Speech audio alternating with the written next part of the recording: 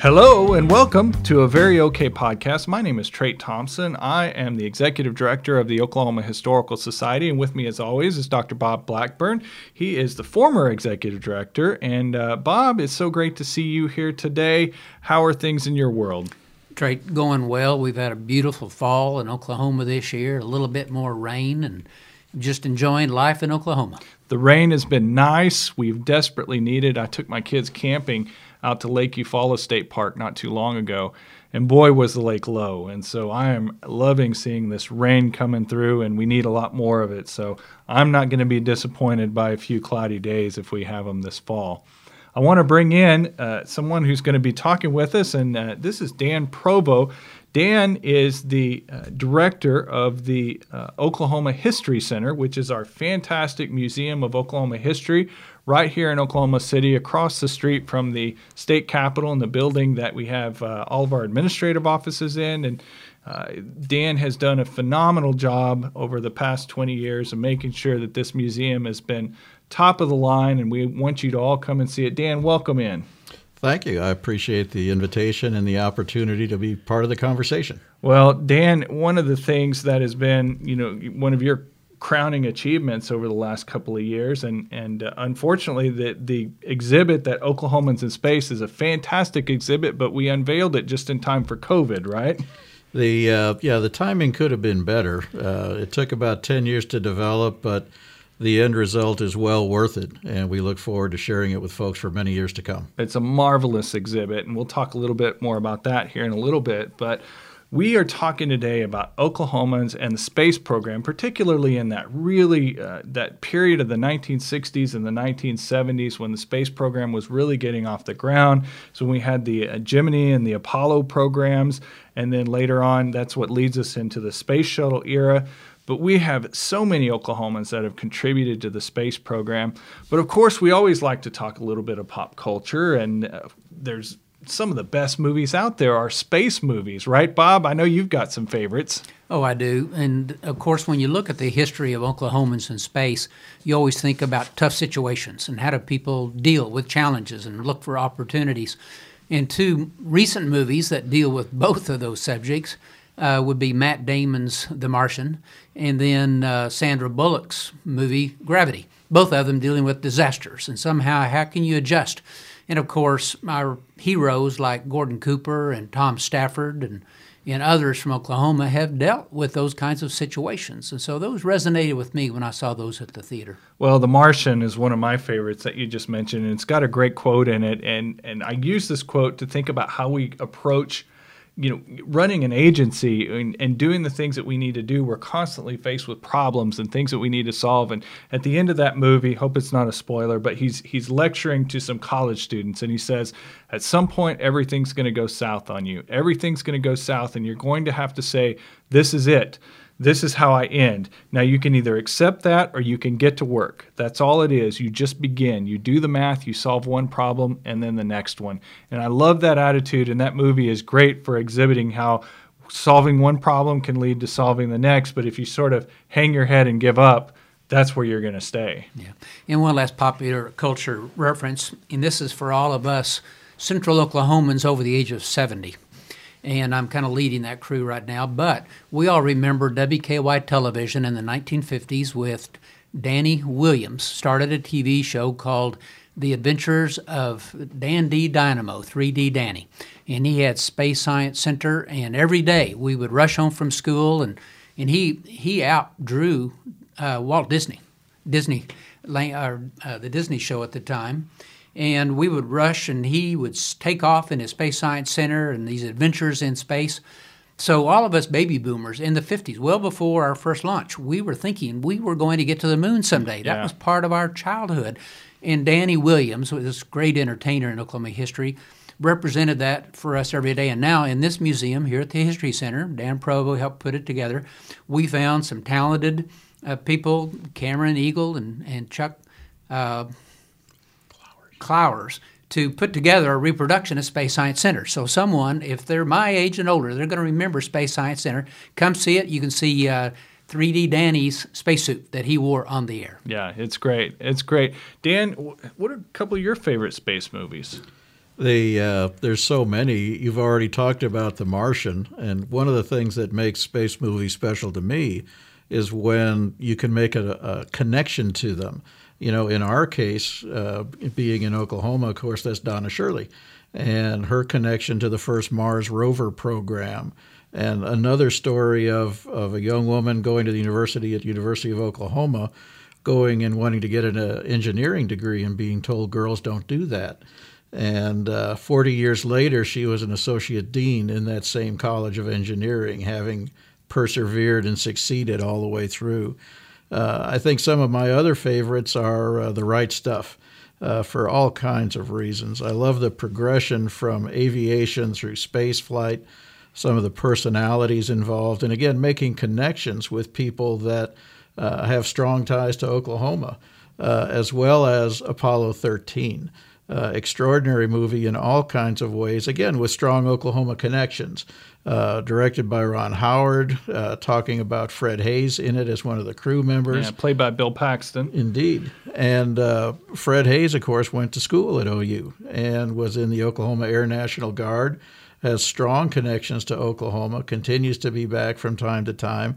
So those dynamics, those interpersonal stories, that ability to make connections with people, those are always, I think, really particularly interesting to me. That great scene in Apollo 13, once again, you're talking about problem solving, and these space movies tend to have a theme along that lines. But when they dump out the big box of parts and they're trying to fix the oxygen system, and they say, you've got to make this square filter fit in this round hole here. And he says, you have, I don't know what it is, an hour to figure it out. And all those engineers get together and they start working on it. But for me, I would just think, well, I'm sorry, I guess they're going to die today because I would not have that ability to do that. But the level of brilliance and expertise and the people that just continued to try something, it fails, try something, it fails. I'm continually inspired by that. And the level of creative teamwork, because they were all pulling together to save the lives of those people that were in space. So it was get the job done, get it done right, and get it done the best way you can at every level, from the mission control officers to flight engineers. Every aspect of it was a coordinated effort to succeed. Yeah, Gene Kranz at Mission Control in that movie says, I don't care what anything was designed to do, I care what it can do. So, well, a couple of my favorite movies. This Hidden Figures came out just a few years ago in 2016 and had a wonderful cast, including Taraji P. Henson and Octavia Spencer and Kevin Costner. But it was a little-known story about these black mathematicians who were on the front lines. They called them computers back then because they did computations. But they were on the front lines there of working on the Gemini program and making sure that we could actually get a man into space. And to see what they went through, all of the discrimination that they went through, just not because of their ability, but because of the color of their skin. That was such an inspiring movie to see what they fought through. And then, of course, I have to say this one is one of my favorites, and it's not based in reality, but it's Mel Brooks's Spaceballs. And a fantastic spoof of the Star Wars movie. Let me see if I can do my best Dark Helmet impression here. And now you see that evil will always triumph because good is dumb. That's my Dark Helmet. I hope it was good. If not, I'll have Aaron cut it out. So, but there's a lot of great space movies out there, and encourage you guys to check those out when you have a chance. But Bob, we have, for a state, we have about 3.5 million, 4 million people in the state of Oklahoma. We're probably as big as we have been. So going back through time, we've been a much smaller state in population. We've punched way above our weight in terms of Oklahomans contributing to the space program. And when you come into that gallery, Dan, that you guys have put together, and along a whole wall is a whole line of Oklahomans who have contributed. And those are just the astronauts, not counting the people at flight and mission control. but we have had a lot of people contribute to the space program. Bob, what do you attribute that to? Well, really three things, and I'll try to keep this short. One is the history of Oklahoma being a landlocked state, far from anything else, very few resources in the beginning, and transportation was always a challenge. So as I always like to say, how do you overcome challenge, look for opportunities? And so generally people who could go farther, a little more cheaply, more efficiently, were succeeding. And so Oklahomans were defined by mobility. In fact, Errol Gibson wrote a great essay for me when I was editor of the Chronicles on that defining issue of mobility. How do you get there? How do you get there quicker? Well, you combine that with the pioneer story, one of the last frontiers settled, and people coming here who had faced challenges in their old communities. They come, they work a little harder, they try a little bit more, they understand teamwork, helping each other. And so you get the personal values with the pioneer spirit, with this emphasis on mobility. And so people like to go fast. They like to go higher. The Wiley Post story of the world, that's sort of the typical story you come away with there in all those pioneers of his generation. But then you throw on top of that the fact that two things came together in the 1950s.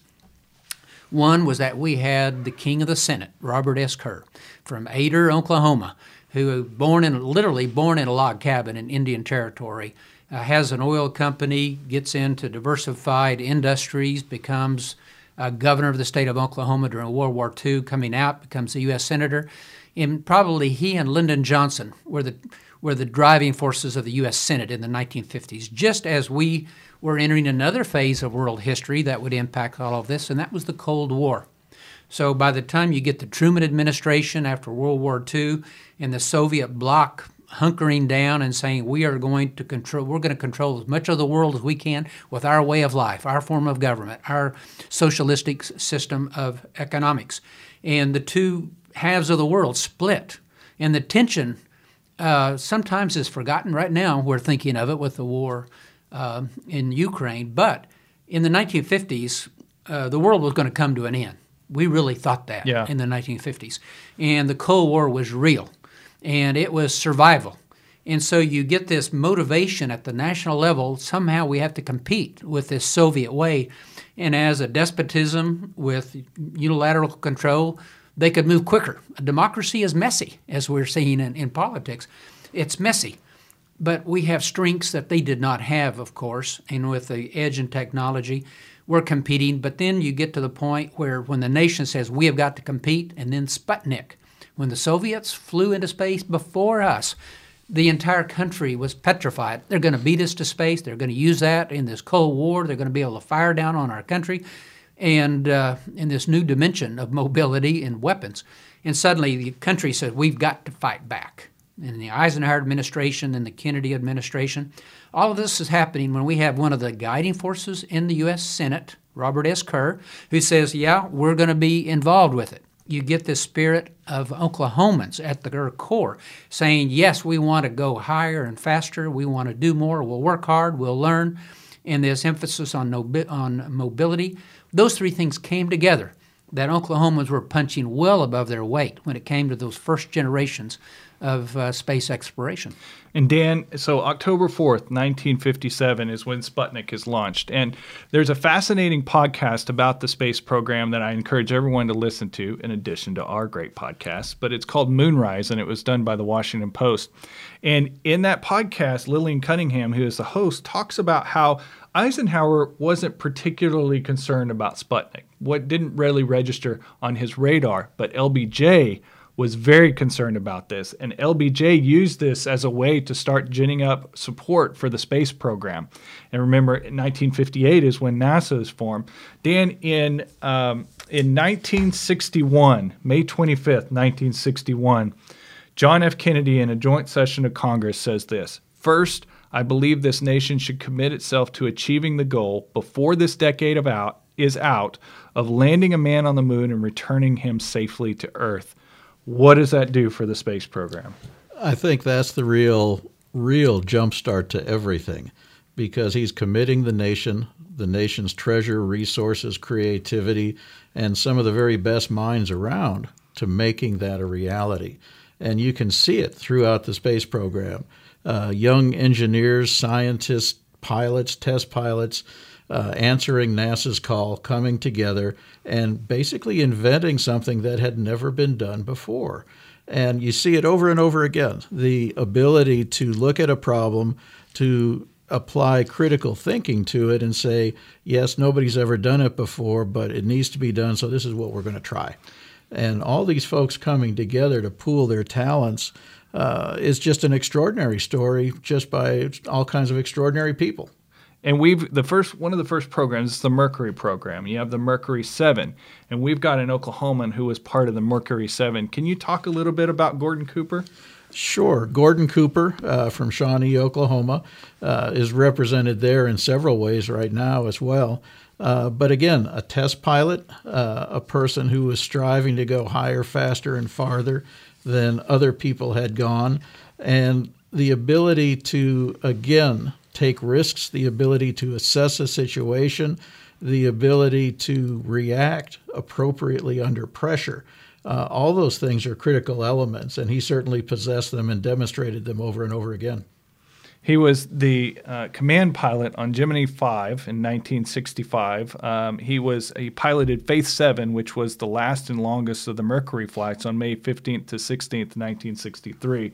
So a guy who grew up in Shawnee is one of the pioneers of the space program. That's pretty fascinating. It's a tremendous story, but again, we see it over and over again. You see it in the story of General Stafford growing up in Weatherford. You see it in the story of other astronauts either from or associated with the state. People growing up in Enid, Oklahoma and becoming astronauts. People adopting the state, such as Shannon Lucid, who was born in China to missionary parents, but adopted Bethany as her hometown and grew up there. And the impact that she had. Again, an extraordinary story. When you look at it, she's a little-known individual, but she flew in space 7 times. That's a remarkable achievement. And again, it's this quiet determination, because she was also told, girls don't do this. And she said, and then went ahead and did it. So that's part of the story as well.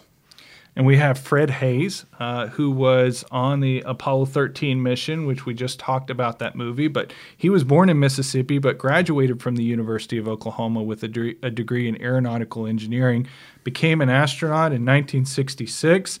And so another Oklahoman who is a very well-accomplished astronaut. Now, talking about the Apollo program, one of our own, General Tom Stafford, who we're going to talk to here in just a few minutes, he was the pilot on that Apollo 10 mission. And that Apollo 10 mission set the stage, Bob, for the lunar landing with Apollo 11 in July of 1969. But without Apollo 10, that doesn't happen. That's right, because he had been a pioneer in so many parts of the space program from the time that he got into the NASA programs. And really, he chose the site for the landing. What all of us around the world were watching when Neil Armstrong set that foot on the moon. Well, that site had been chosen by Tom Stafford. And he overcame so many challenges and came up with the technical solutions, the human solutions, and just a remarkable person. And we really owe a lot to Tom Stafford. Now, I wasn't born yet when the moon landing happened, but do you both have recollections of that moment? Absolutely. Through the whole space program of the 60s, very clear memories of being glued to the little black and white television set and watching these events unfold, which was just remarkable, up to and including the first lunar landing. And when you look at those things, one of the things that's fascinating about what we do in museums is along the way you get to meet some extraordinary people. And the stories that Tom Stafford, that Fred Hayes, that others tell, not all history is in the history books, and you get their stories.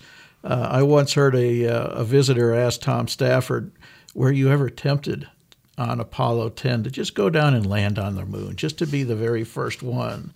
And he looked him right in the eye and said, never. That was not my mission. Yeah. So again, a team effort, mission-oriented, the success of all, and that was the focus. Give everything you've got for the success of the total program. Mm-hmm. And Trait, Dan has been a part of the History Center since the very beginning. We hired Dan, I think, 99. I just become deputy director, or excuse me, executive director, and so Dan was one of the first big hires. And I told him at the time, I says, the History Center is going to be yours. Let's make it work. We had Bob Thomas, my deputy director, who was an architect. I said, guys, once in a lifetime opportunity. Well, in the planning documents, I'd already had several iconic parts of Oklahoma history when I was trying to sell it to the legislature and to the public to raise the money.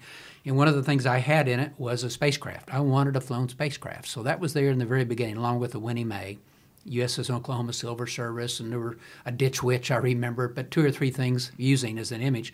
Well, of course, Dan was the perfect partner to follow through with that.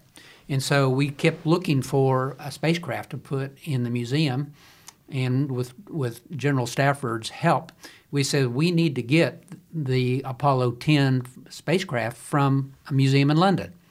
And General Stafford believed that it was undervalued there and not very well appreciated. So we started working on that. We went to the Smithsonian several times. We worked with a head, General Daly, I'll never forget, some of our early meetings there. We couldn't get it because it was right at a bad time when President Bush at the time needed to be working with our British allies more so he didn't want to mess with the British Museum. So that's when we got the Gemini spacecraft from St. Louis. And that was one of the primary focal points in the first days of the History Center. And then later, of course, we had a chance to get a flown Apollo spacecraft with Oklahoma connections. But Dan was there the whole way leading that effort. We had another member of our team, Bill Moore, a very gifted videographer who I had hired even earlier than that when I was deputy director.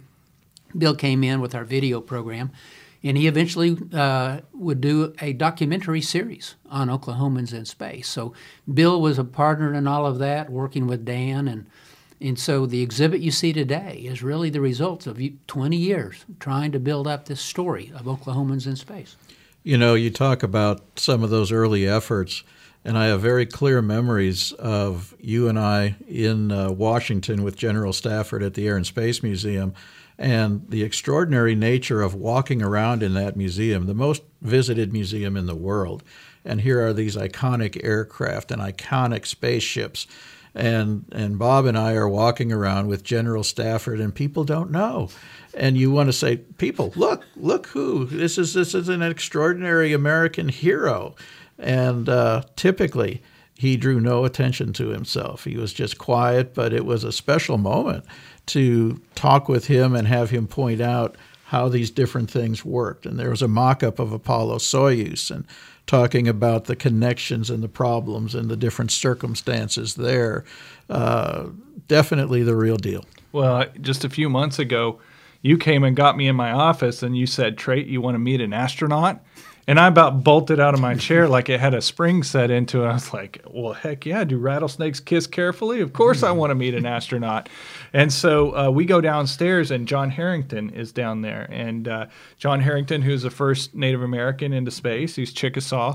And he lives up in Montana now, but he was here, and it was so fascinating because we were down there showing him some of the exhibits and everything. He had a kid came into with their family, came into there, and we said, "Hey, see that picture of that guy on the wall waving from space? That's that guy." And his eyes just got about as big as dinner plates as he's kind of putting that 2 and 2 together that he's meeting an astronaut. Well, I felt the same way. There's just something about somebody that has done something that only a few people in the world have ever done. That's just, it gives you just a feeling of pride that you even get to be in their airspace.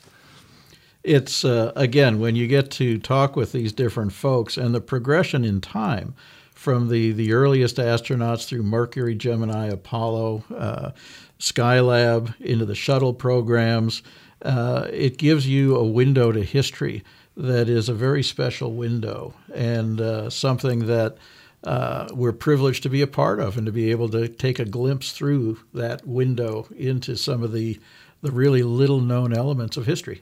And Dan, in sort of the focal point of that space gallery here in the Oklahoma History Center is the Skylab 4 Apollo space capsule. Can you talk a little bit about that? And we also had an Oklahoman that was on that mission. We did. Again, this comes back to the fact that Oklahomans have been involved in every aspect of the manned space program. The only state that can make that claim. There are states with more astronauts, but no state has been involved in every single step along the way. In this particular case, things came together to allow us to move forward and bring a flown Apollo command module here. The technical designation is CM118. And up until just recently with SpaceX, it continued to hold the record for the longest duration in space of any U.S. spacecraft. And it wasn't the shuttles, it wasn't other things that broke those records. It was here just within the last year or so. And its pilot was Bill Pogue, another Oklahoman. So there were 3 flown missions to Skylab in 1973 and 4. Oklahomans were on 2 of them. Owen Garriott and then Bill Pogue. Again, it's an extraordinary example of the commitment and dedication of these folks. And just so folks will understand, the Skylab program was the predecessor to the International Space Station. It was America's first space station. And what they did was they modified sections of a Saturn rocket and put that into space, and then had 3 Apollo command modules fly up to that and dock for varying lengths of time, and conducting experiments in a way that America had never been in a position to do before. That was part of the preparation for a long-term space station, as well as the possibility of longer duration space flights, the opportunity to go back to the moon, to go to Mars, and other things of that nature. And part of the central feature of those missions was also a telescope. This was called the Apollo Telescope, and there's a strange acronym for it. But they had an opportunity on that last Apollo flight to, from space, view the comet Kohoutek. That had never been done before. So just first after first after first, spacewalks, just all sorts of extraordinary circumstances. Well, Bob, we have a special guest that's coming in to talk with us, and I got to say, American hero, General Tom Stafford. What a guy. What a whole list of accomplishments he's had. I'm really excited to talk to him. Yes, well, General Stafford has been a good friend to the Oklahoma Historical Society, to the state of Oklahoma. His museum in Weatherford is outstanding. Dan and I have watched that come together over the years. And Max Aries, the director now, has done a great job with that. And they've been good partners with us. And so what we do here on The Story in Space is coordinated to some degree with what General Stafford has been doing in Weatherford. But he's a good friend, and we treasure a lot of the memories of working with him over the years. Well, let's bring him into the program. Tom Stafford is a renowned test pilot and astronaut, but he wasn't always famous. Tom started life as a small-town Oklahoma kid. His mother came to Oklahoma in a covered wagon and lived to see her only child fly to the moon. His father was a dentist who taught his son to appreciate what he had by working hard for it. Tom found a love for heights at age 4 when he climbed his first windmill and was certain he was on top of the world. This is where his desire to go higher and faster began. Through a lot of hard work and some natural abilities, Tom would make his way to the top 10% at the U.S. Naval Academy, become a 3-star general in the U.S. Air Force, and be known as the first astronaut to become a general and the first general to fly in space. Over the course of his career, General Stafford flew 4 cutting-edge space missions. He became the chief of astronauts at NASA, was appointed the head of research and development at the Pentagon. He chaired the team that developed the Hubble instrument COSTAR, which stands for Corrective Optics Space Telescope Axial Replacement, and worked at Area 51 and is responsible for its stealth technology as we know it today. He and his best friend, Alexei Leonov, who was a Russian cosmonaut, were the beginning of the end of the Cold War when they teamed up on the Apollo-Soyuz Test Project. General Stafford also chaired a team to carry out President Bush's vision of returning to the moon and then on to explore Mars. And today he serves as chairman of the NASA Advisory Council Task Force for ISS Safety and Operational Readiness, advises members of Congress on aerospace-related subjects, serves on advisory boards for NASA, and works as an aerospace consultant. General Stafford has the most complete and comprehensive career of all the surviving astronauts. And General Stafford, welcome into the program. And I just want to ask you, why didn't you apply yourself more in your life? It seems like you could have done so much more. That's a real good question. I guess I was brought up as a little boy, never to be idle or anything like that. And my mother and father kind of instinctively instilled in me, not to work is a sin, basically. So I'm always thinking or doing something, designing things, or being involved with pushing frontiers forward. It's just a lot of fun, too. Well, tell us a little bit. You grew up in Weatherford, and tell us a little bit about how a kid that grows up in Weatherford, what was that passion, what was inside of you that made you want to reach for the stars?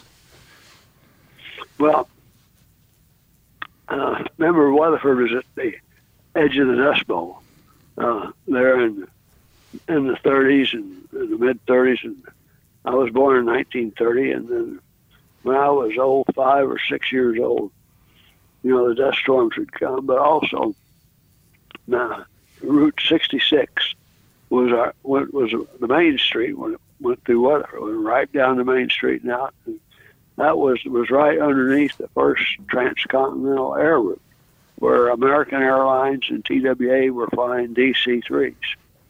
And every day as a little kiddie, I'd see, 2 or 3 of these planes go by every day. I'd look up, and that just looked so fantastic. And I just said, I want to do that. So those DC-3s from American and TWA really inspired me. And so I said I always wanted to do it. And kind of a side person, I remember one incident. I wanted to build a little a powered model plane. I built little model airplanes and have rubber bands that turn the propeller. But I wanted to buy one that had the smallest engine that's made I could afford. And so Dad said, you got to go out and work for it. So we had a client that had a farm out owing away to Hydro named Caesar Folks. So it was cotton season, picking season. So my mother got me overalls with knee pads and all that in a cotton sack. So I went out and we'd go up and down the rows, snapping cotton and throwing it in the bag. And then you'd weigh it at the end of each row. It was dusty and the wind was blowing. And I said, this wasn't too inspiring to me. There's got to be something better out there, right? Yeah, and again, it was fairly close to Route 66. So during that Saturday, I worked doing that. I did that for several Saturdays back to get enough money to buy that little airplane engine. But I see these DC-3s come over, and I thought, I'm going to get the hell out of this place. General, one of the things, looking at your book, We Have Capture, you talked a lot about early aviation and how that motivated you and drove the first part of your career. And I was struck by the fact that you always seem to have a clear vision of being a pilot, wanting to go higher, wanting to go faster, wanting to go farther. I wondered about that and the importance of that throughout your life. Well, yeah, that was kind of a driving thing. I wanted to fly, go faster. So I did it, after when I commissioned the Air Force and pilot training, and I always wanted to fly the latest airplanes. And the chance to fly the latest and the fastest, go highest, would be a test pilot. So I applied for the test pilot school, was accepted, and worked hard, graduated one in my class, was assigned then to the performance section of the test pilot school as both a test pilot and an instructor. And while I was there, I helped to co-author 2 textbooks. One was a pilot's handbook for performance flight testing. The other was aerodynamics handbook for performance flight testing. So, I just, and then the space program came along as far as human space flight. So I said, well, that sure is higher and faster, and particularly when Kennedy said he had this national goal. He set the goal of going to the moon. That's definitely got to be higher and faster. So yeah, it was all just a kind of a 1, 2, 3, 4. and strive for going higher and faster and take advantage of good things technical and work hard and do better. So. General, this is Bob. Of your years as a young pilot, what was the first plane that you flew? And then secondly, what was your favorite? What was the most maneuverable that you felt like you were one with the craft? Well, Bob, the first plane I ever got off above the ground was when I was about 15 years old. My math teacher really liked me. I guess I was one of her star pupils. I always talked about flying. So she had a lady who was a flight instructor. Weatherford had a grass strip with 2 wooden hangars and about 5 or 6 Piper Cubs Taylor craft. So he had this lady named Jessie Duncan, friend of Mrs. Spann, my math teacher. And so she took me up for a ride in a Taylor craft, showed me the controls and all that. So I was just fascinated the way you could look out and see the rise, do banks and turns and all this. She did a little, oh, wow, that was super. So that was the first plane. The plane that I really liked as my first fighter plane was the F-86D, the first swept wing plane with an afterburner. Of course, it wasn't. Some of the control systems on the afterburner wasn't too reliable. Had a few close calls. And but then the plane I've flown is the most maneuverable I really love. And I made inputs to the flight control system. I just finished Apollo-Soyuz and went back to Edwards this time as commanding general of the Flight Test Center. And we had the prototype, the YF-16.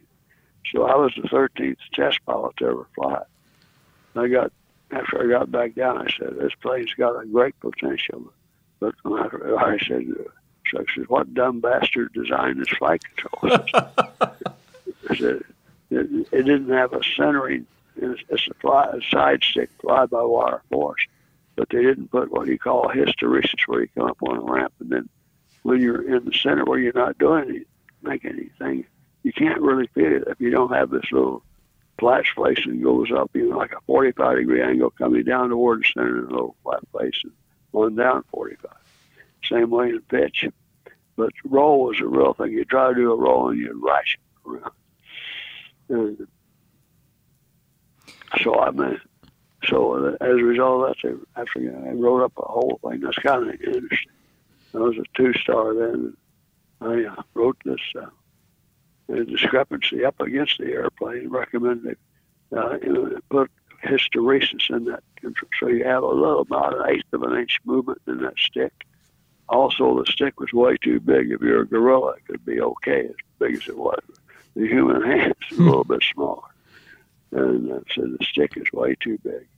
And it needs to be canted because, just put you're sitting down, just close your fist a little bit. Like have your index finger or your middle finger touching your thumb on your hand. You'll notice that, say, everybody's really right. Put your hand down on your leg. Draw an axis through that. You'll see it's about 12 degrees. General, among the many remarkable aspects of your career are the sheer number and variety of aircraft that you have piloted. Yes, sir. Well, I've flown about 125, 26. Gosh, that'd be 8. I think that includes about 8 helicopters, Dan. Oh, wow. And then also I've flown in 4 different spacecraft, which I think is a Gemini, the Apollo Command and Service Module, the Apollo Lunar Module, and then the Soviet, now the Russian Soyuz. Well, so let's talk a little bit about some of those outer space adventures. In 1962, you were selected by NASA to participate in the Gemini and Apollo programs. In 1965, you piloted Gemini 6. In 1966, you were the commander of Gemini 7. What was the importance of those? Gemini 9. Oh, sorry, Gemini 9. I misread my notes here. What were the importance of those Gemini missions in terms of preparing for the Apollo missions? Well, President Kennedy set the goal on 25 May 1961. That's what we'd go to the the moon, but all we'd flown. This was about 3 weeks after, nearly 3 weeks, after Al Shepard's flight on May the 5th, 1961. But he'd only gone about 115 miles an hour to altitude. It's only airborne for about 15 minutes. And I think he went about 300 miles downrange. Here we're going to go land on the moon. Well, that is a big leap. Yeah. And so I said we got to have an interim program to develop the techniques to train the astronauts, to also help train the ground flight controllers and everybody in the system. So the Gemini program, they came up and said, what's the biggest booster available at the time? It was the biggest intercontinental ballistic missile we had, which was the Titan II. And so they did what it would carry. It'd be about 8,000 pounds maximum in a low Earth circular orbit. So they said, well, we'll have two. We get two people into it. Since Mercury weighed about 3,500 to 4,000 pounds, one person. So that's how the Gemini program, which is from the constellation, Gemini has 2 stars, Castor and Pollux. So Gemini came along as a real, and believe me, for those who participated in it so much, without Gemini, Apollo would have been an unmitigated disaster. Wow. When you were talking about Gemini in the past, you always talked about it being a stepping stone, a whole series of steps, all designed to allow the nation to go to the moon and make a successful mission of that. Right. Well, there's several things. One is it was decided to rendezvous, which when they decided to go to start with. Dr. Gilruth in Houston, this is before I came on board, they said we need just a huge booster. It'd be about 2.5 times bigger than Saturn V, and you'd drop off stages as you'd go Earth orbit and trans-lunar injection and dropping off stages and lunar orbit. Somewhat, this is a way that the Soviets looked towards their end one, but they didn't have the technology we had for hydrogen in the upper stages, which gives you the real payload for specific impulse. And the key thing was this theory of rendezvous that this Dr. John Hubel from Langley said this will drastically reduce the size, reduce the cost, and in the end reduce the risk. And he was absolutely right, but it was hard to sell. Even von Braun, he had an idea of maybe 2 boosters that rendezvous in Earth orbit. Each one's about 1.5 times bigger than Saturn V. Then you'd take off on that direct, flight out, and then you'd land the whole thing in direct ascent coming back versus a rendezvous.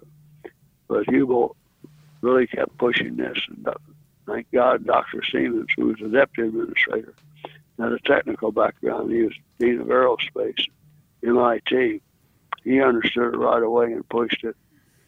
And there were several old people in the scientific community against it.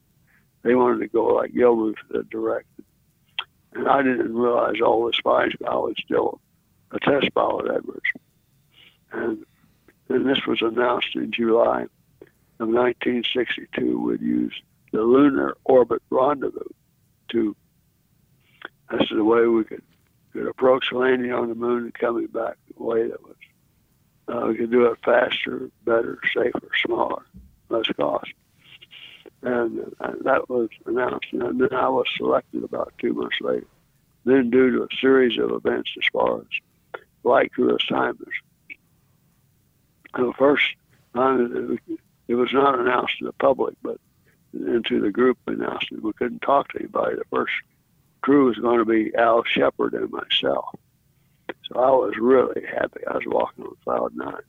Here I'll be the first one in my group to be able to fly. 9 astronauts that were selected there. In fact, on my 32nd birthday. So I was just feeling great. And then about 3 weeks later, Shepard got me aside and said, hey, I've got big problems. I've got a many-year syndrome here, so I've been grounded. I can't fly until we get it squared away. So, the commander always chooses pilots. So Al and I we got along great together. Gus, yeah, I got along with him, but Gus got along with John Young better, so Gus said he wanted to fly with John Young. So, oh, man, I was really down in the dumps.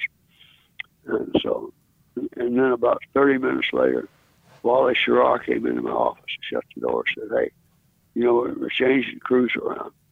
He said, Gus and John fly the first one. That's just 3 orbits. Then that's Gemini 3, and then 4, and 5 are long duration orbits. But you and I are going to do the first rendezvous in space. It'll only be a 1-day mission, but we're going to really fly. We're not going to bore holes. Okay, so that's how I ended up in the rendezvous sequence. And then I real fast. I went back up originally on 9 and then to fly 12, but tragically the 9 crew made some mistakes in weather. In fact, I was flying their wing and they broke off and there's some things. An accident board, and they made some bad decisions and tragically were killed. Mm-hmm. So then I took over as commander of Gemini 9, flew that 7 months after I flew Gemini 6, did 3 different types of rendezvous. One's the early phase, like we'd be standing, the overhead one, a ballistic one, which is probably the toughest rendezvous I flew. You show a command and service module picking up a lunar module in low orbit that's kind of disabled. And then the first optical rendezvous, all optical tracking sextant. And then Cerner was the first one to walk in space around the world. General, you mentioned several of those pioneering astronauts who became friends and colleagues of yours. Of course, the first astronaut to fly from Oklahoma, Gordon Cooper. Did you get to know Gordon in those years? Fortunately, I got to interview him before he passed away, but he was a great interview, and just wondering if you had any memories that come back on Gordon. Sure. Gordo was a real good friend of mine. In fact, I remember people always say, where were you when President Kennedy was assassinated? Well, Gordo and I were having lunch at the Ellington Officers Club back when we flew together in a T-33 that day, just, proficiency flying. We were in the Officers Club having a quick bite of lunch when the waitress came in. They've just shot the president. We didn't quite understand it. She said in Dallas. Then before we finished lunch, she came back and told us that the president was dead. So that's why I remember Gordo well. He was a wonderful type. I flew quite a few just T-33, T-38 missions with him. We got along good. And he was your backup on Apollo 10, right? Gordo was my backup for Apollo 10, right? Well, speaking of the Apollo program, the Apollo program in your piloting of the Apollo 10 mission in 1969 really did set the stage for Apollo 11, and you did everything except land on the moon. I just as a layperson, I just want to know, what is it like? You're sitting there on the launch pad, those rockets are firing up. What does that feel like, and what's going through your mind before you launch out of the atmosphere? Well, before ignition, I don't know if you saw the movie, The Right Stuff. Yes. When the Shepherd was there when I think up for our first flight. So, like something like, "Oh God, please don't let me screw up." So that's why, because it's real critical on launching. That's a real hazardous phase of the flight, probably the most hazardous of the whole thing. Out till you get to about 8/10 the speed of the orbital velocity. So if anything's going to happen to you, it'll be in that phase. It could happen other places too, sure. But this is where, at that time, where most of the problems occur. You had maximum dynamic pressure. You went through that, vibration, heating, and everything on the way out. You do have lots of heat on the way in, but it's a fairly static, even though you're changing velocity vectors all the time. But the real hazard always was the launch phase. So you just got to be able to react like a cat. the general, when you say react like a cat, that makes me think, too, of the application of your test pilot skills.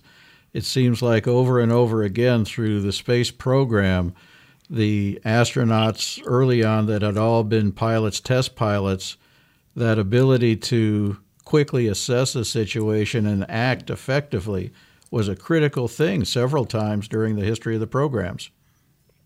Oh, it sure was. Like on Gemini 6, our first launch attempt, the engines lifted off. Well, the engine ignited at minus 3 seconds, and then exactly at T0. The liftoff signals came, and the engine shut down. And we knew we had a dead man's curve for about 3/4 of a second there to lift off. And so under the mission rules said we should have ejected. But Wally and I both knew from the training we had, our basic instincts and everything, that we hadn't lifted off. That was a close call. And then later on, Neil Armstrong and Dave Scott, they did the first docking because Wally and I couldn't dock with 7. It was put there as a target, Gemini 7. And then Neil and Dave Scott rendezvoused the next mission with the Gina target vehicle. And then went in the nighttime, everything was fine. Then the whole joined mass started to rock back and forth and shake. And they assumed, well, the Gemini is okay coming up to us, so it was probably the Gina. So when Neil and Doc, they really started to spin up. They had a roll thruster stuck on it. And they were spinning up to 1 revolution a second. Whoa. And they're about to red out. The blood was going through the head of it. So that was a close call. In fact, I was over flying the simulator in Houston with CERN when he came and said, hey, come over to mission control quick. Said, Gemini 8's going to make an emergency reentry. They've gone through the fuel in 1 ring and they're down to a half of the fuel in the second ring of the reentry control system. But Neil did a great job getting there. So those are the 2 big close calls we had in Gemini. Well, sir, speaking of close calls, when you're in the lunar landing craft and you were not far above the surface of the moon on that particular flight, I think you had a similar issue you had to deal with as a pilot of getting control. Can you describe that particular moment and lead up to that? Oh, well, fortunately, we had the lunar module 4, and hadn't undergone the super weight improvement program that they gave Grumman, I think $10,000 a pound for every pound they could pull out of the descent stage. So we were too heavy to land. And Neil had one that could barely make it. He had some weight pulled out. And the other ones got better, and they put more fuel and changed the tank configuration. So we're coming down. We did this pass, coming down twice to 9 miles above the moon. Photo map, radar map, visually make observations, and to pick out in this ellipse, pick out potential landing sites. Now, with that, on the second lope, when it came down to Parallel, which is the lowest point in the orbit around the moon, just before we stage we're going, starting in dusk and nighttime around the moon. And the thruster started to fire a little bit. I looked down, shot, I had a yaw rate on my rate gyros, but yet the thing, yaw thing by the 8 ball I had wasn't moving. And I see it just going in the darkness. I could tell you what it was. I couldn't figure out what was going on for just a second. Then a warning light popped on. That was an electrical hiccup. And then it started to fire again. So we were all buttoned up. So I reached over to a switch. And I reached over, I hit the wrong switch with the primary abort guidance system, which says point the x-axis up at the command module where John was. So that was swinging us right over towards the area. So we could lock up the gimbals of the inertial platform because we only had a 3 gimbal platform where the Gemini had a 4 gimbal. It said, we'll never make that mistake again in any design. Because what we did for the Apollo initial guidance platform, we took the Polaris Navy's ballistic missile platform. We just put that over in Apollo. That was the guidance. So, real fast. All the attitude control thruster in Gemini was on that. Those 4 thrusters and 4 quad arrangements around the upper stage, which weighed 1,100 fully fuel, but down below with everything on it, it had to control the spacecraft that weighed about 34,000 pounds. So I just decided I knew get better control. Those thrusters was controlling 11,000, and I could 34,000. So I just blew off the descent stage about 40 seconds early. And headed towards Gimbal Lock. I flew around there. We were starting to spin about 60 degrees a second. Wow. So I flew. And Cernan he'd been looking out the window, and suddenly the horizon kept spinning around. Oh my gosh. So that's when we forgot we were on a hot night. Cernan was accused of saying some bad words. We gave him rated X. Well, you mentioned the microphone. One of the remarkable things about that mission is listening to you talk about the situation. You'd swear you're just walking down the street rather than 250,000 miles away in a very difficult, potentially, situation. Yeah. There's a 1, 2, 3, 4 there.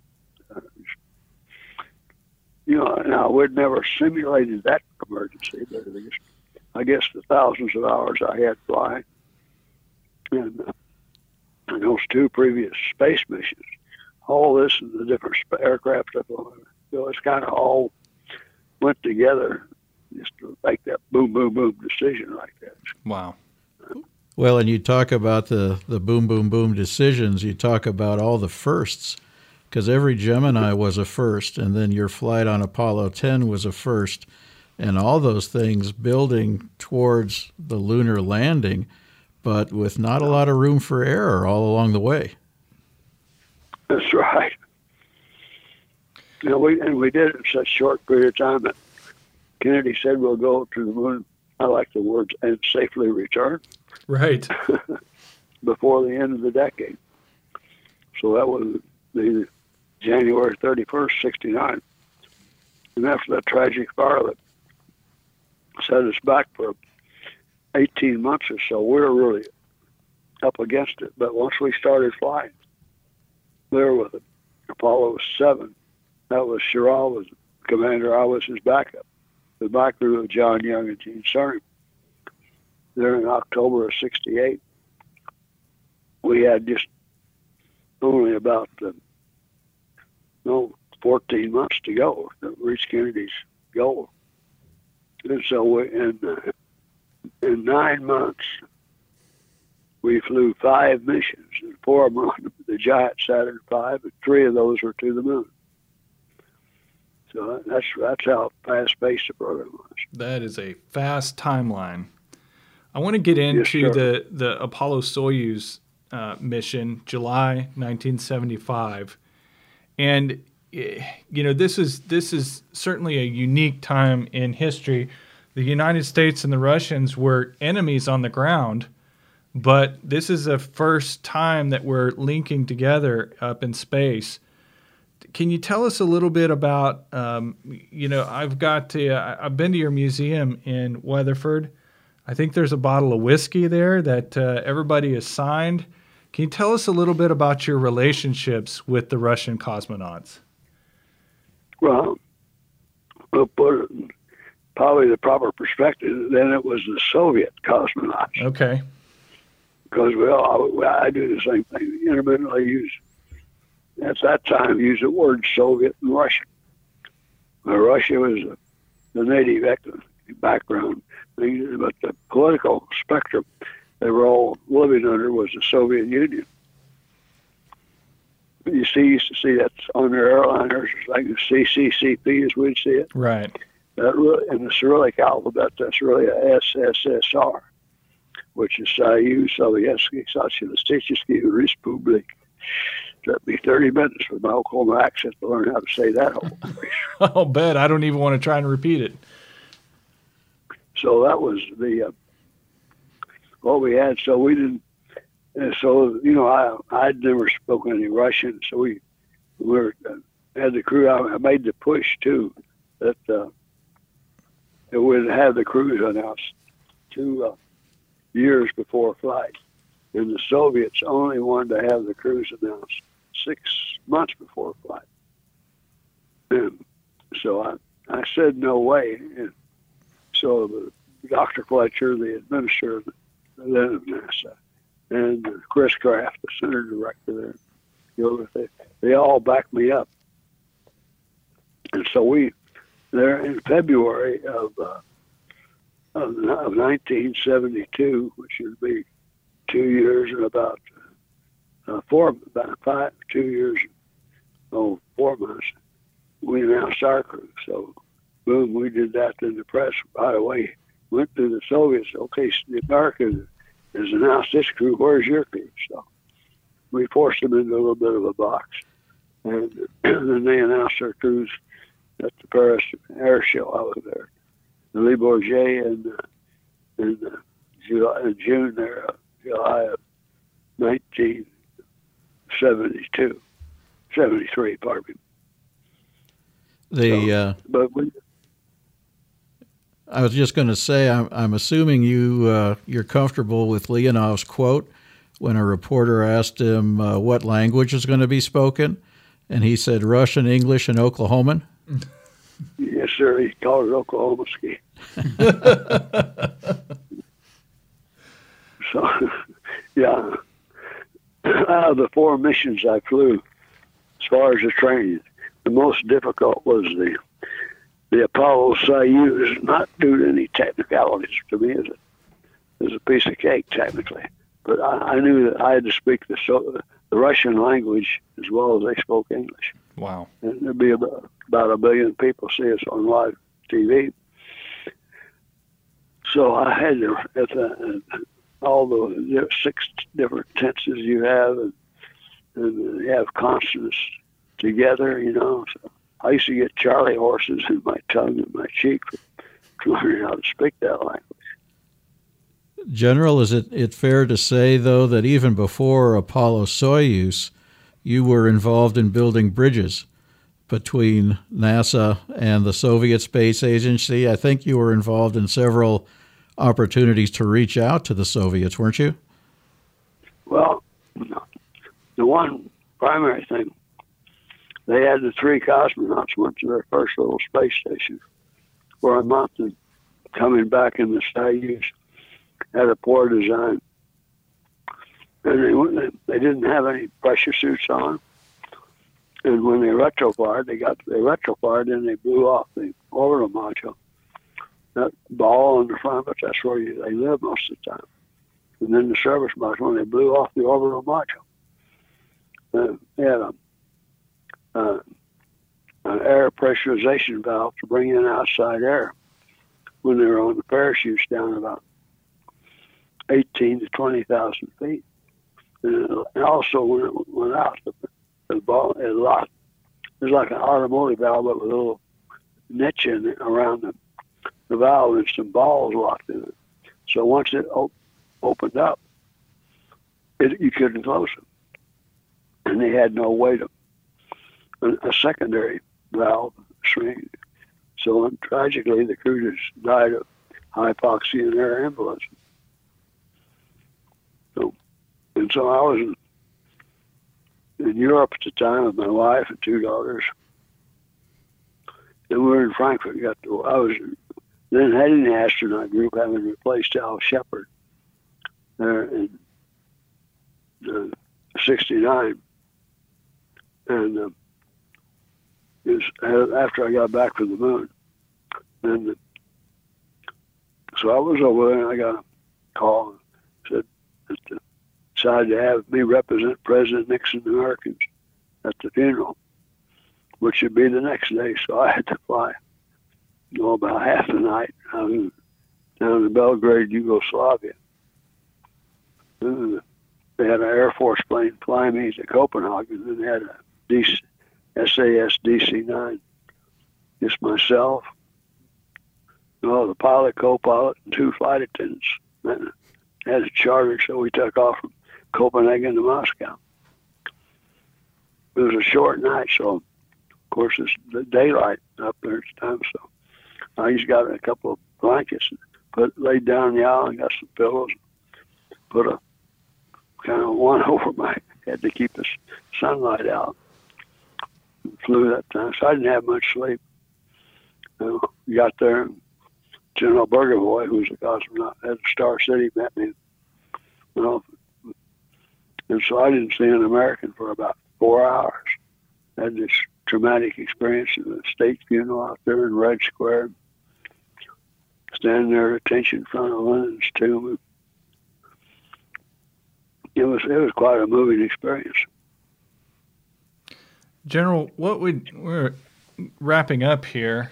What would you say is your proudest accomplishment in your career?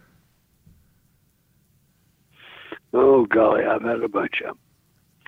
Well, I think demonstrating the first rendezvous in space, flying that first one to the moon, the first lunar module to the moon, picking out the landing site, demonstrating the first rendezvous around the moon.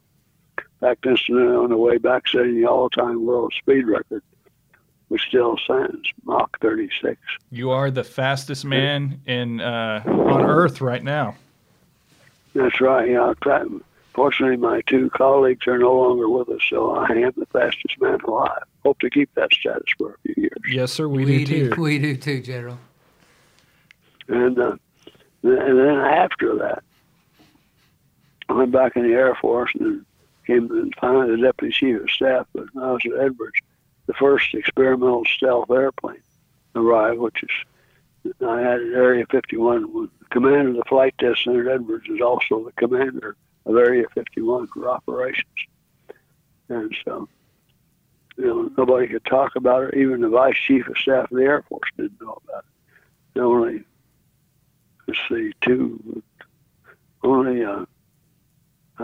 4 congressmen, 2 in appropriations, 2 in same way in the Senate knew about it, and a couple of their senior staff.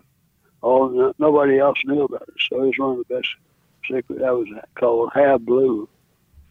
And then from there, I got the idea of knowing what I saw the Soviet strengths or weaknesses, so that we could take out their commanding controls.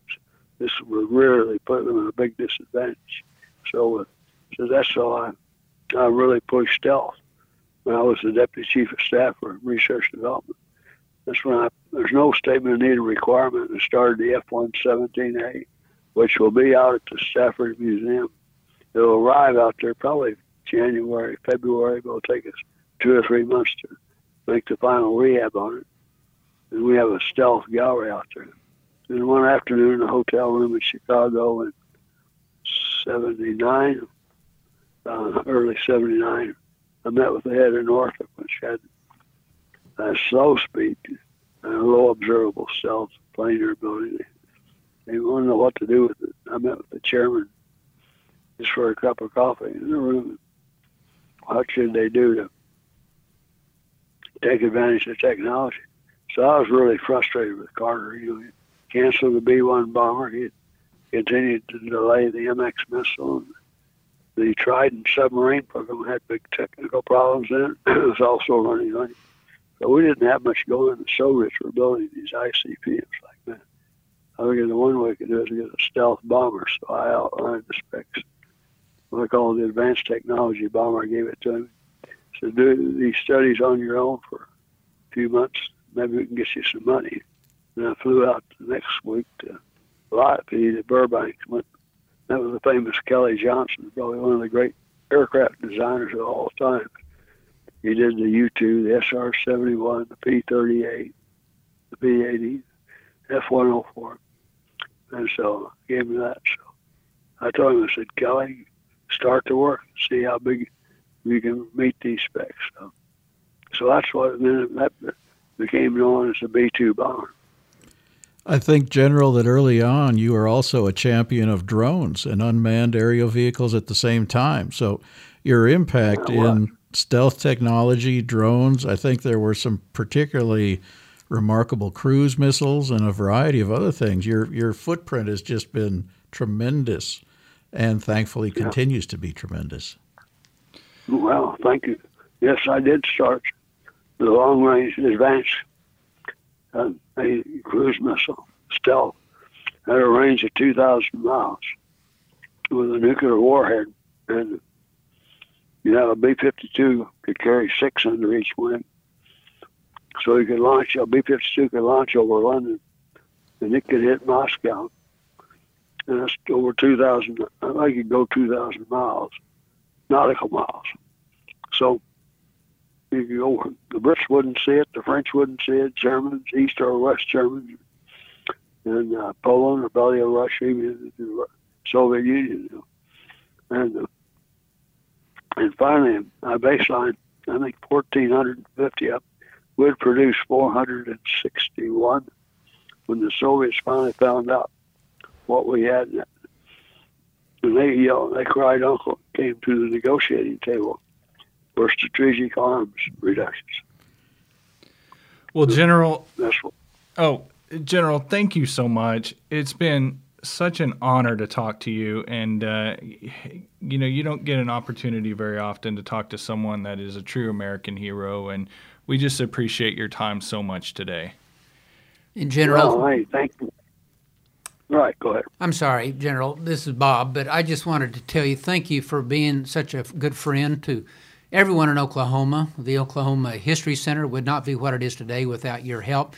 Dan and I talk often about your early help in wanting to get some flown spacecraft back to Oklahoma and us working on that together. Right.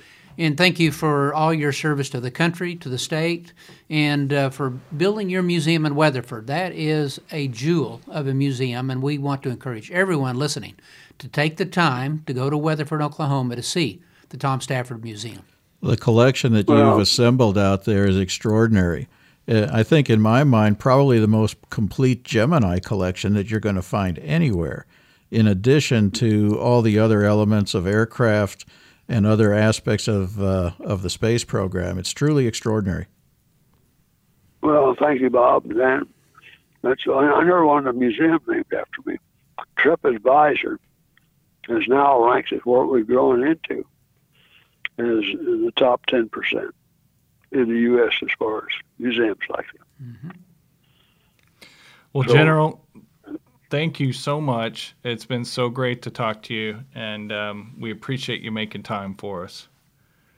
Thank you. More than glad to. So it's really great to talk to you, Bob, and Dan again also. Right? I hope to get back to Oklahoma. Oh, I will be back this month. Oh, wonderful. They have they're building a new terminal at the airport. It's so busy. And I'll be back there for the dedication, but also the day before, they built a new school for the 2nd, 3rd, and 4th grade for all the Weatherford students in there to go to school, and they named it after me. That'll be dedicated the day before. Oh, wonderful. Max, yeah. So hope someone can get out and see it. Thank you. We hope to see you then. Thank you, General, for everything. All right. Take care, sir. Bye-bye. Okay. Thank you. It's great to talk to you. Bye-bye. What a fascinating interview with General Stafford. I mean, just hearing his stories and some of the things that he has done and some of the harrowing situations he's been in. What a man. I think he's about 90 years old, Dan. Is that correct? I think 90, 92, somewhere right in there, yes. I mean, he sounds like he could jump on and go fly an experimental plane tomorrow. To this day, he's one of the busiest people you'll ever find. He's here. He's around the country. He's still going to the Soviet Union, now Russia, from time to time. Just incredibly active. And one of the things that impressed me with our conversation and knowing him a little bit is that in addition to his vast technical expertise, he's also a visionary and a teacher. He's always sharing, he's always communicating, he's always looking for new ways. And I think that's part of the remarkable nature of what he brings to the table. Well, it's been a pleasure to be with you all, and we will get back with you on our next podcast episode. Thanks for listening. You have been listening to a Very Okay podcast hosted by Trait Thompson and Dr. Bob Blackburn. The podcast is produced by the Oklahoma Historical Society. Visit us at okhistory.org and find us on social media by searching for @OKHistory. I encourage you to purchase a membership to OHS to help us continue our mission to collect, preserve, and share Oklahoma's unique and fascinating history.